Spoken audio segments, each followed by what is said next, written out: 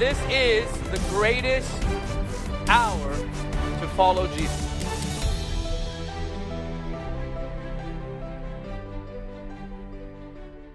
Obviously, the scripture speaks about the hearts of the fathers and sons turning towards each other.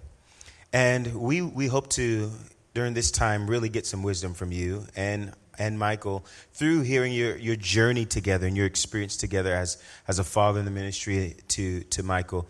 And so a lot of the questions will be geared towards that way, but we want to dig a little deeper. Jesse's going to ask some more personal questions.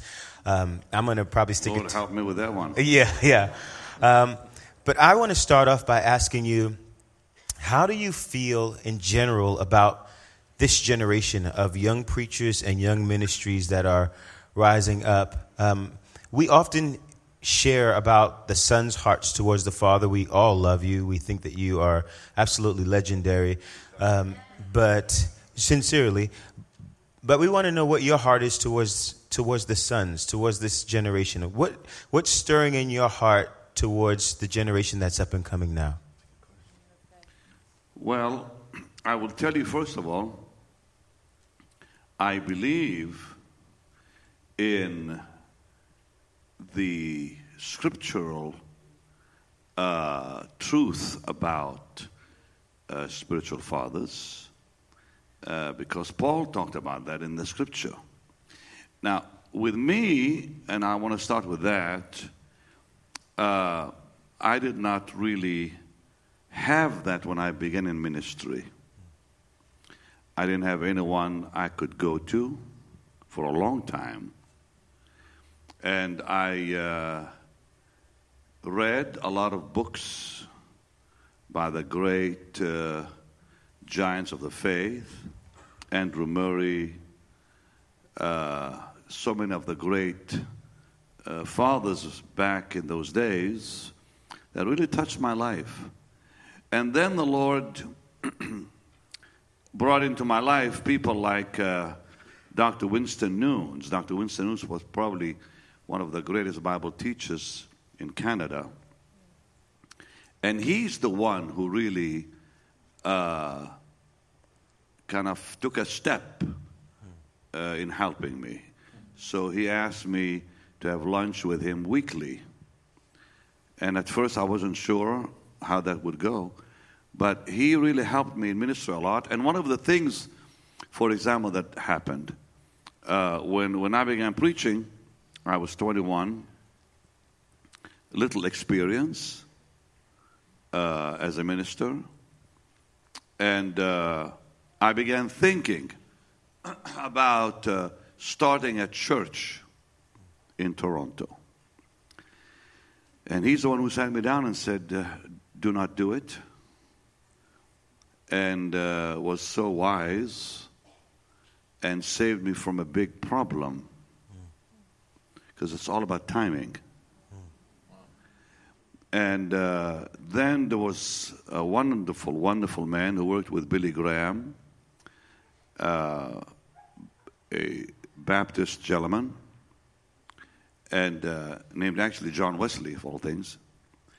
And he and I had an amazing relationship. And he advised me a lot, and he kind of became one I looked up to.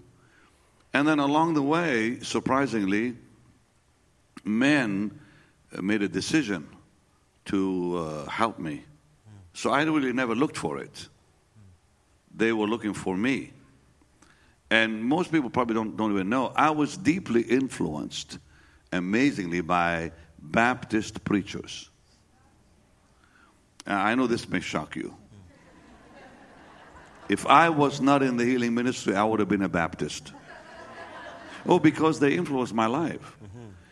Dr. Bill Bright was one of them.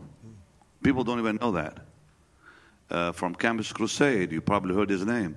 He and I would have lunches at least once a month when I lived in Orlando. So many. Tim LaHaye was another one that became very dear and close to me. Jerry Falwell was another one that I met with more than once.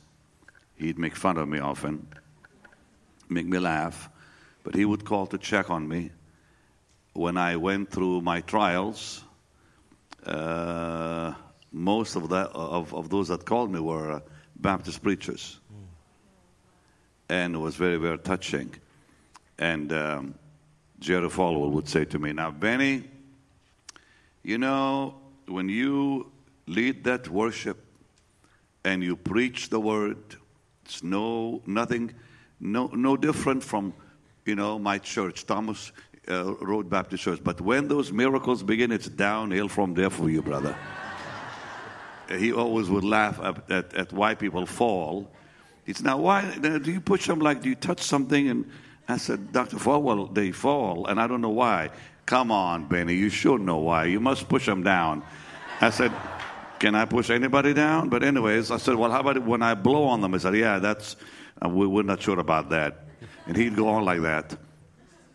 And one day I said, well, I just don't know. I said, one day I'm going to ask God why they fall. And that kind of up a little bit. But fathers are important. Now, let me say this, and then I'm going to have you ask me something else, but because I don't want to dwell on that. There's also danger with that. And the danger is when someone appoints himself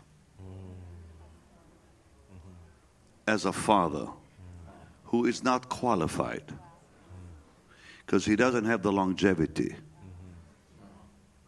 It's all about longevity. Jack Hayford, who is my pastor, to me, he is a father in the spirit still, because when I went through my trials, it was only Pastor Hayford that I could trust. And it's all about trust. Where they're not going to go out and harm you and talk about what you said to them. So, Pastor Jack said to me, he said, you know why we believe God called you? That happened not too long ago. I've been in the ministry for 43 years now. He says, you know, Benny, he says, we all knew God's hand was on you years ago. But we were not sure about one thing. And then he said, now, do you know why we really believe and he kind of mentioned other pastors like Noel Jones and others. He said, you know why we all believe, and Ken Omer, he and Ken are really close friends. And he said, you know why we all believe God really did call you? So no, longevity. It's the only proof of ministry. It's not the miracles. It's not even God's hand on you. Because I thought, they recognize God's hand is on me. That's not the real answer. God's hand is on many people that he'll dismiss.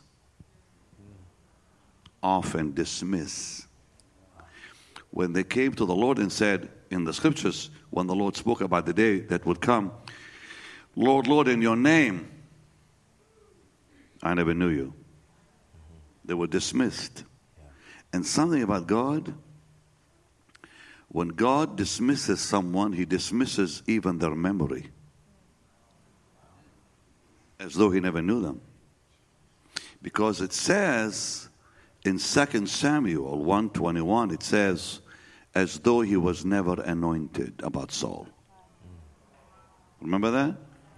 As though he was never anointed means dismissed. Even from memory dismissed. So be careful when it comes to fathers. And I know in some places it's more cultural than it is biblical. Yeah. So we have to stay with what is biblical. So today, I still look up to Pastor Jack and Tommy Reed are the two people I really trust. Pastor Tommy from Buffalo. I've known him many years. So we need that.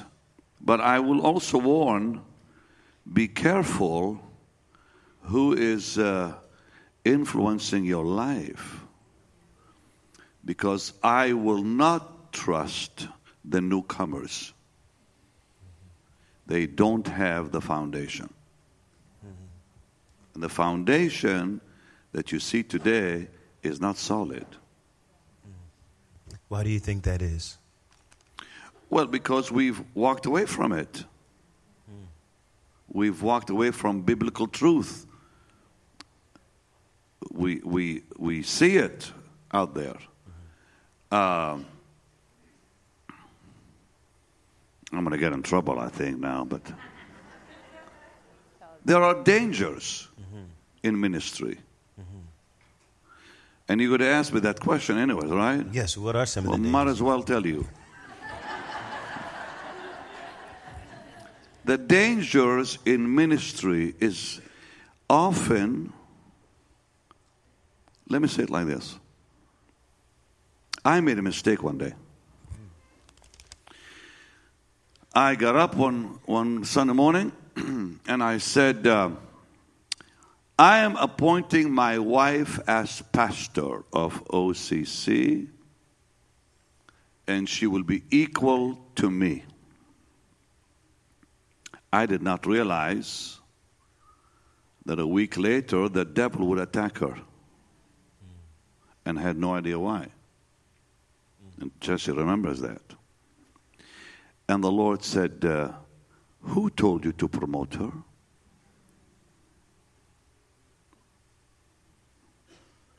I had no answer.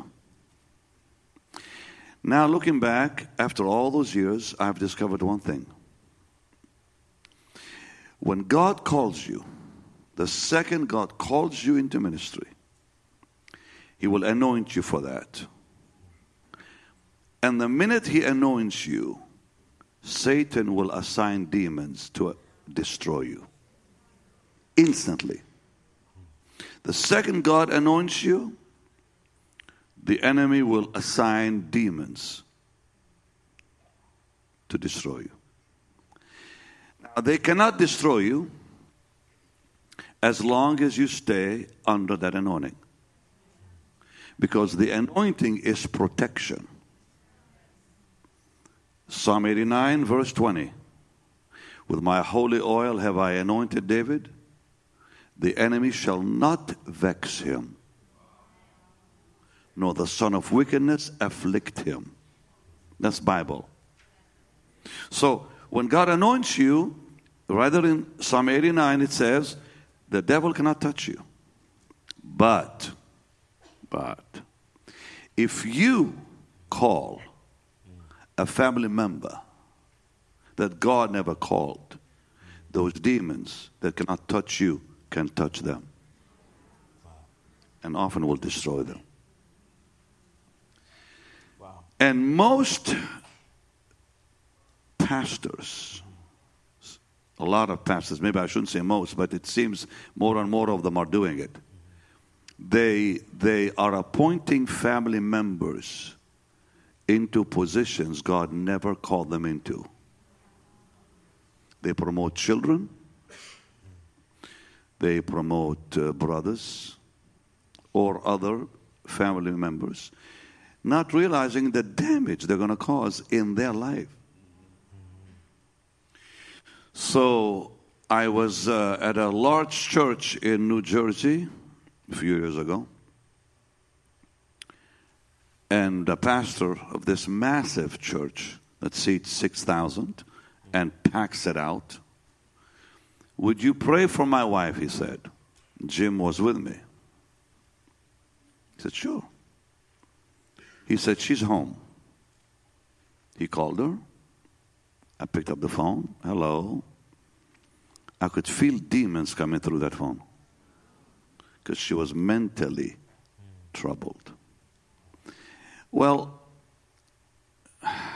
I did not know then what I know now. Then I found out later that he promoted her to be co-pastor.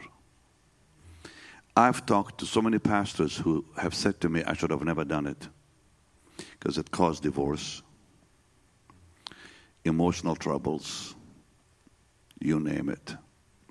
Because they promote members of family thinking that God is in it when He is not. That's very dangerous. So I will never submit to a man who doesn't know the voice of God because they don't know the scripture. Moses never promoted Gershom or Eliezer. He said, Lord, who's your choice? He said, Joshua. It's what God decides, not what men decide. So it's all about, again, longevity. Because longevity will teach you all that. Yes. And that's my advice to all of you, is if you're looking for a someone to look up to in the spirit, and we all need that, okay? Look at their longevity in ministry, not the anointing on their ministry. The danger is we always look at the anointing, signs and wonders and all that. Longevity. That's the answer. I'm going to turn it over to you, but you touched on something that was just so many things. Practically speaking, is it complicated when you are the leader of such type of an organization that's successful and growing, whether it's a church or a ministry, and you have family that is growing up, and you have brothers and sisters and aunts and uncles and in-laws, like your son-in-law, who is coming up in the ministry, for you to not feel the pressure to give him a job or give him a spot or give him an opportunity because he's your son-in-law? How do you navigate that? I hired 3 of my brothers, and I fired all 3 of them.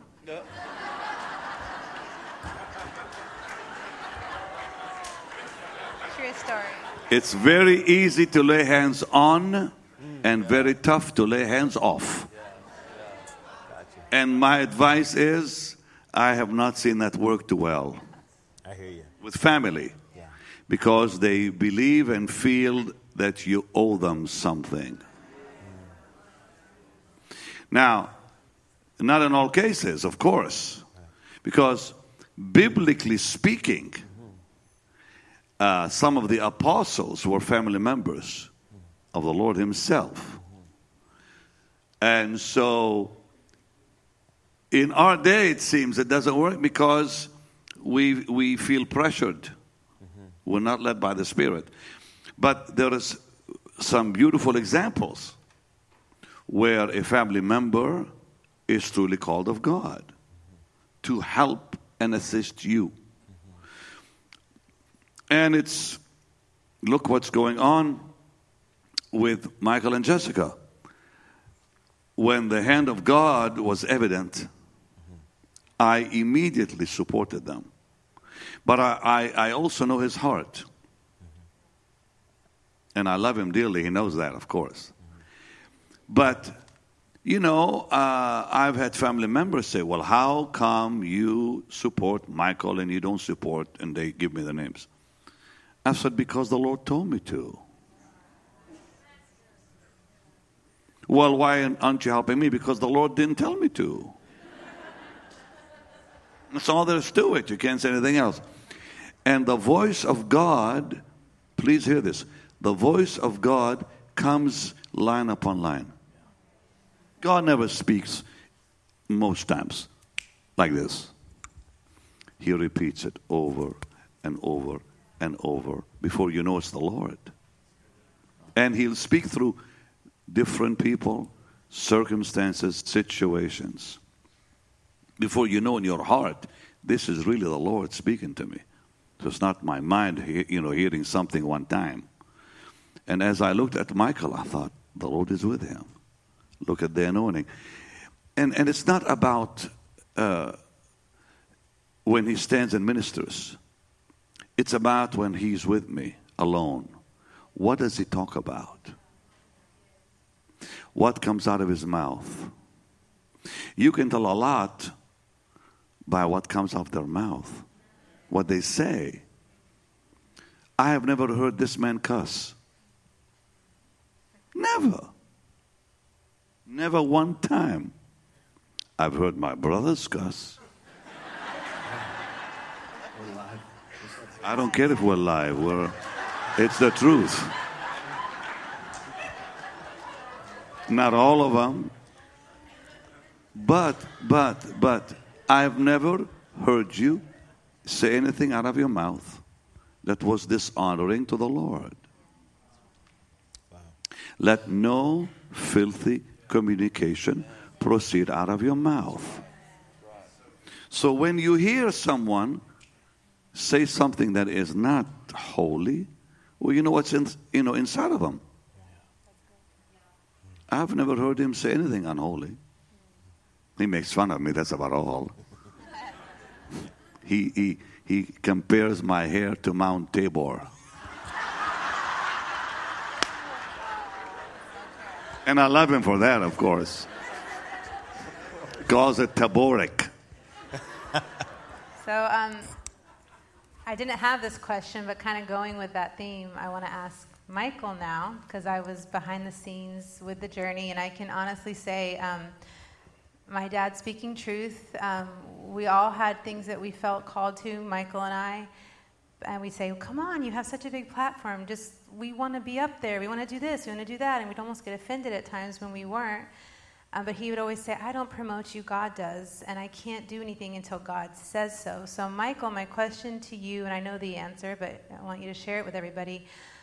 How was that journey for you, knowing that you were called as a young child, when you were serving my dad so humbly, doing anything asked of you, started with no pay, just were truly, truly there to serve, but you felt that you had a call of God on your life, and it wasn't seen at that time by him like you were hoping, because he was not only your father-in-law, but he was your spiritual father.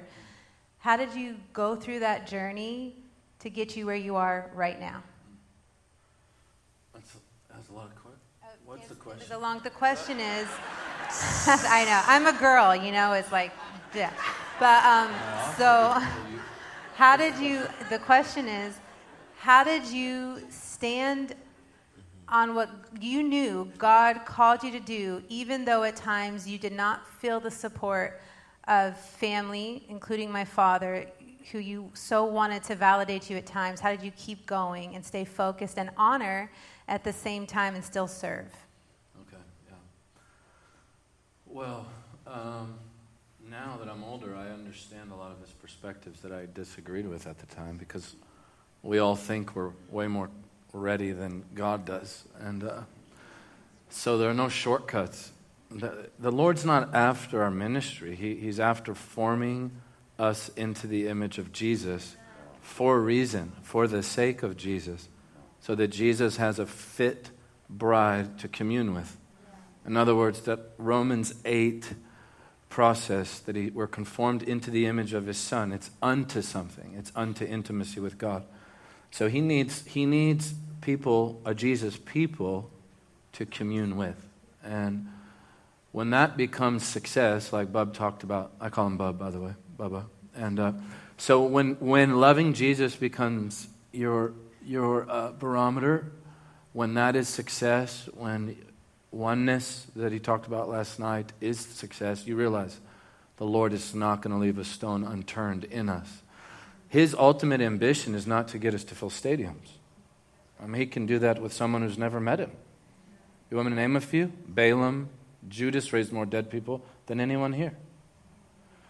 Saul died as though he were never anointed. Solomon has a vision of God, brings idols in to the very sanctuary of the Lord. So doing this stuff is not success. And back then I thought, and you guys walked with me on this journey, back then my dream was to fulfill the prophetic word that your dad spoke over me as a boy, which is almost a haunting word. The word was, this young man will carry the anointing to the nations and shake nations with the gospel. So that's what was spoken over me the night I got healed. And I didn't know you were supposed to fall, so I was on the ground, and he was just bouncing around the platform like, he's way more calm now. For those of you who knew my father-in-law in the early 90s, it was an experience, And I was an altar boy at the time in the Orthodox Church. I thought, what on earth is going on? Why am I on my back? And I heard that word. It seemed like come through like a tunnel, faraway tunnel, like water into my soul. Carry this anointing of the nations, shake the nations with the gospel. Well, I didn't know. I knew what the nations were. I didn't know what the anointing was. I didn't know the gospel. I didn't know where I was. And so you live, as Lou Engle says, under an overshadowing, overpowering prophetic word over your destiny. So all I could really think about was doing the work of the ministry at that time. So when I became your assistant, which was, I wouldn't trade it for anything in the world, because Mike Miller asked me yesterday, teach me how to flow in the Holy Spirit, and which was so humble of him. But there's no class for that. You know, you have to live in that atmosphere, and you have to go low. So I started carrying his Bible and catching people, which is why my back hurts right now. I needed a massage 2 days ago. I'm still feeling the effects of that. I've had wigs stick to my watch clasp. I've jumped off platforms. I've cast out devils. With offering envelopes in my back pocket. I mean, I've seen some stuff. I've seen probably the largest healing service in the entire, in the history of Christendom. So living in that framework, the barometer for success can be skewed in your heart. You can start to create this perspective that I have to do that. And if I don't do that, I'm not fulfilling my destiny. And the whole time the Lord's saying, you just need to come to me and leave that to me. So when that shifted, now I saw why your dad didn't. At the time, you're like, oh, I can do that. I can heal the sick. I can preach that. But that's not the point. The point is making us like Jesus. So as now people are coming up in our movement and people close to me, I totally understand why God didn't open that door. The level of warfare is so intense. I've been to the end of myself this year. It's, a great saint once said, I'm a mystery unto myself. Like, I don't know why God uses me. I don't understand why he's been so good. And the level of warfare it's almost crippling at times. And had I been thrown 10 years ago into some capacity that God didn't put me in, it would have crushed us. It would have crushed our marriage. It would have crushed I couldn't, put it this way, I cannot go up to a cripple and say, in the name of my father-in-law, get up. Or in the name of my spiritual father, get up. At the end of the day, I have to create a history with God. Absolutely. And while he never once taught me how to heal the sick. Just last week at Bethel, Cleveland, the only testimony we took for 45 minutes were tumors that vanished. We couldn't get to anything else. It was tumor or cyst or growth after the other. Boom, boom, boom, boom, boom. He never taught me that. He never taught me a 3-point sermon. He never taught me how to communicate. He never taught me how to fill a stadium. He taught me how to spend time with Jesus. He taught me to go into my room every day. And for me to marry you, which was worth the God Almighty, felt like the children of Israel. I definitely had my Jacob and Laban experience with him. But he goes, let's just be real. So I said, I'd like to marry the first time I took her out, I came to the house. He goes, I remember you. Are you going to marry my daughter? I hadn't seen him in 10 years. So I said, well, I can, sir. Do you want me to? I will. I didn't know what to say. I was like, sure. Yeah, I'll marry her. So he gave me a wad of money. So take her on a date. So I did. I was like, wow, this is wild. So I took her out, and then he's like, I think you're going to marry her, and let's wait on the Lord. And finally the Lord had spoken, and Suzanne hadn't heard yet. So I had to take her out on a date, which was wild. That's a totally separate scenario. I got the yes, though. That's all I can tell you. The gift of wisdom began to flow on that date. So I took Jesse and Suzanne out the same week, and it worked. And then finally I said, Pastor Benny, I'd like to marry your daughter. And he said, you don't remember this, I'm sure. You go, I like the sound of that. Ask me again. And I thought, this is sadistic. This is torture. This isn't right. What is he doing? He goes, ask me again. I said, sir, I'd like to marry your daughter. By this time, I felt like that was this big. So then he said, get the family. Let's do it in front of the family. I said, well, I kind of had something else planned. I thought maybe I could take her, alone. Can we do it that way? He goes, sure, go do it alone. Put the ring on. If she says yes, which I think she will. That's what he said. Take the ring off.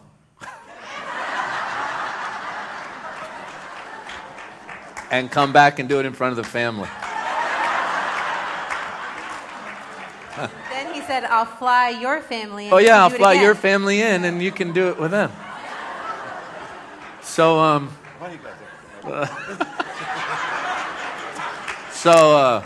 so then he said, okay. So after he gave me his blessing, what was that? I don't know. After he gave me his blessing, he said, okay, if you're going to marry Jess, you're going to live in my house. And you're going to be my assistant. And you're going to do it for no money. I was like, what a deal. So hold on. Let me, my mind works like line upon line. As he said, I go, okay, so I'm going to work for you and sleep in your house, which means I'm always going to work for you. And I don't get a paycheck, but I get a beautiful wife. So I just jumped on the opportunity. And in all seriousness, I feel like in life, I don't know, maybe this isn't Bible. I'm just talking from experience. And people I've studied who have really shifted the world. There seem to be these windows of opportunity that come like 4 or 5 times in a lifetime. Different ones. Getting saved, being filled with the Spirit, discovering your destiny in the Spirit, your spouse. So I felt in that moment that my destiny depended on a leap of faith. So I was a professional golfer at the time. I was coaching the Florida Gators, and I just jumped on it. And Jess actually goes, no, you don't know what you're getting into. If my dad wants it 71 degrees in an auditorium, it has to be 71 degrees. He's going to get on you. If he wants his tea warm, he wants it warm. I thought, I don't care. I'm doing this. I'm going for it. I don't care what it all looks like or feels like. And so I began to live in the house, and that's where I saw the pattern of a man of God. I began to discover who he is. And so have we been through a lot as a family, corporately? Of course. Have we all been through judgment and just horrible accusation? And is there a cost involved? Like I remember one time a guy saying, I was on the way to preach at his church. He goes, I have an issue. I said, what's the issue? He said, are you Benny's son-in-law? I'm on the way to preach. I said, I am. He said, that's a problem. I said, why is it a problem? He goes, it just is. He said, well, what are you going to preach? I said, Jesus. He goes, I need to call you back. He didn't know what to do with that. So he called back. I said, look, sir, I need to know. Am I coming or not? He said, well, this is a problem. I said, look, just let me know. So he goes, okay, fine, come. So it was my first time preaching where the entire front row didn't want me there, and it's their church. A part of me wanted to tackle them. The other part of me wanted God to taser them, just like fire from heaven. So I preached the gospel. This was at the University of Florida on campus. You were there. I preached the gospel, man. People got saved. Power of the Holy Spirit fell. And the guy ran up to me. This is what he said. Sorry, brother, you are a Christian. And I thought, my God, man, the measure of judgment, no one knows. Nobody knows what preachers walk through, what they go through, the pressure they do feel to please everyone. And it actually reaches the crescendo of, are you even a Christian? So, has there been a cost involved? Sure. But you know what? There would be no Jesus image. I'd be sick. To this day, I would not know Jesus. If selling out people who impact us for Jesus is the perceived price of being accepted, they can have it. I'd rather go back to playing golf. This is a political devil that we all face. And so I've rectified in my heart. This is my story. This is the truth. I'm not shifting it. So living closely with him, like one time, the Lord said to me in the hotel room, I turned the TV on, during my first crusade when I was your assistant, and the Lord said, "Why is the TV on?" I said, "Because I'm watching it." He said, "What's Benny doing?" I said, "He's probably praying. It's after 2. He said, "Have you come here to serve?" I said, "Yes, Lord." He said, "Why aren't you praying?" That was 2003. To that day, I don't turn a TV on the night I have to minister. So I found a oneness with him. I found a oneness. His rhythm became mine. At the same time, I had to build my own habitation, my own well. And so, yeah, those were the challenges. But the challenges brought something forth, that's what the Lord's done is amazing. Yeah. To get daily teaching from Michael and to follow our event schedule around the world, please follow us on Facebook, Twitter, and Instagram. Be sure to subscribe to the Jesus Image TV YouTube channel as well. By partnering with Jesus Image, you will help us take the saving and healing power of Jesus to the world.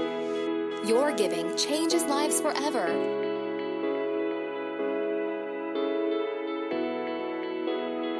For more information, please visit us online at jesusimage.tv or write us at Jesus Image, P.O. Box 950640, Lake Mary, Florida 32795. Thank you for your prayers and financial support. Jesus is the answer for every life, everywhere.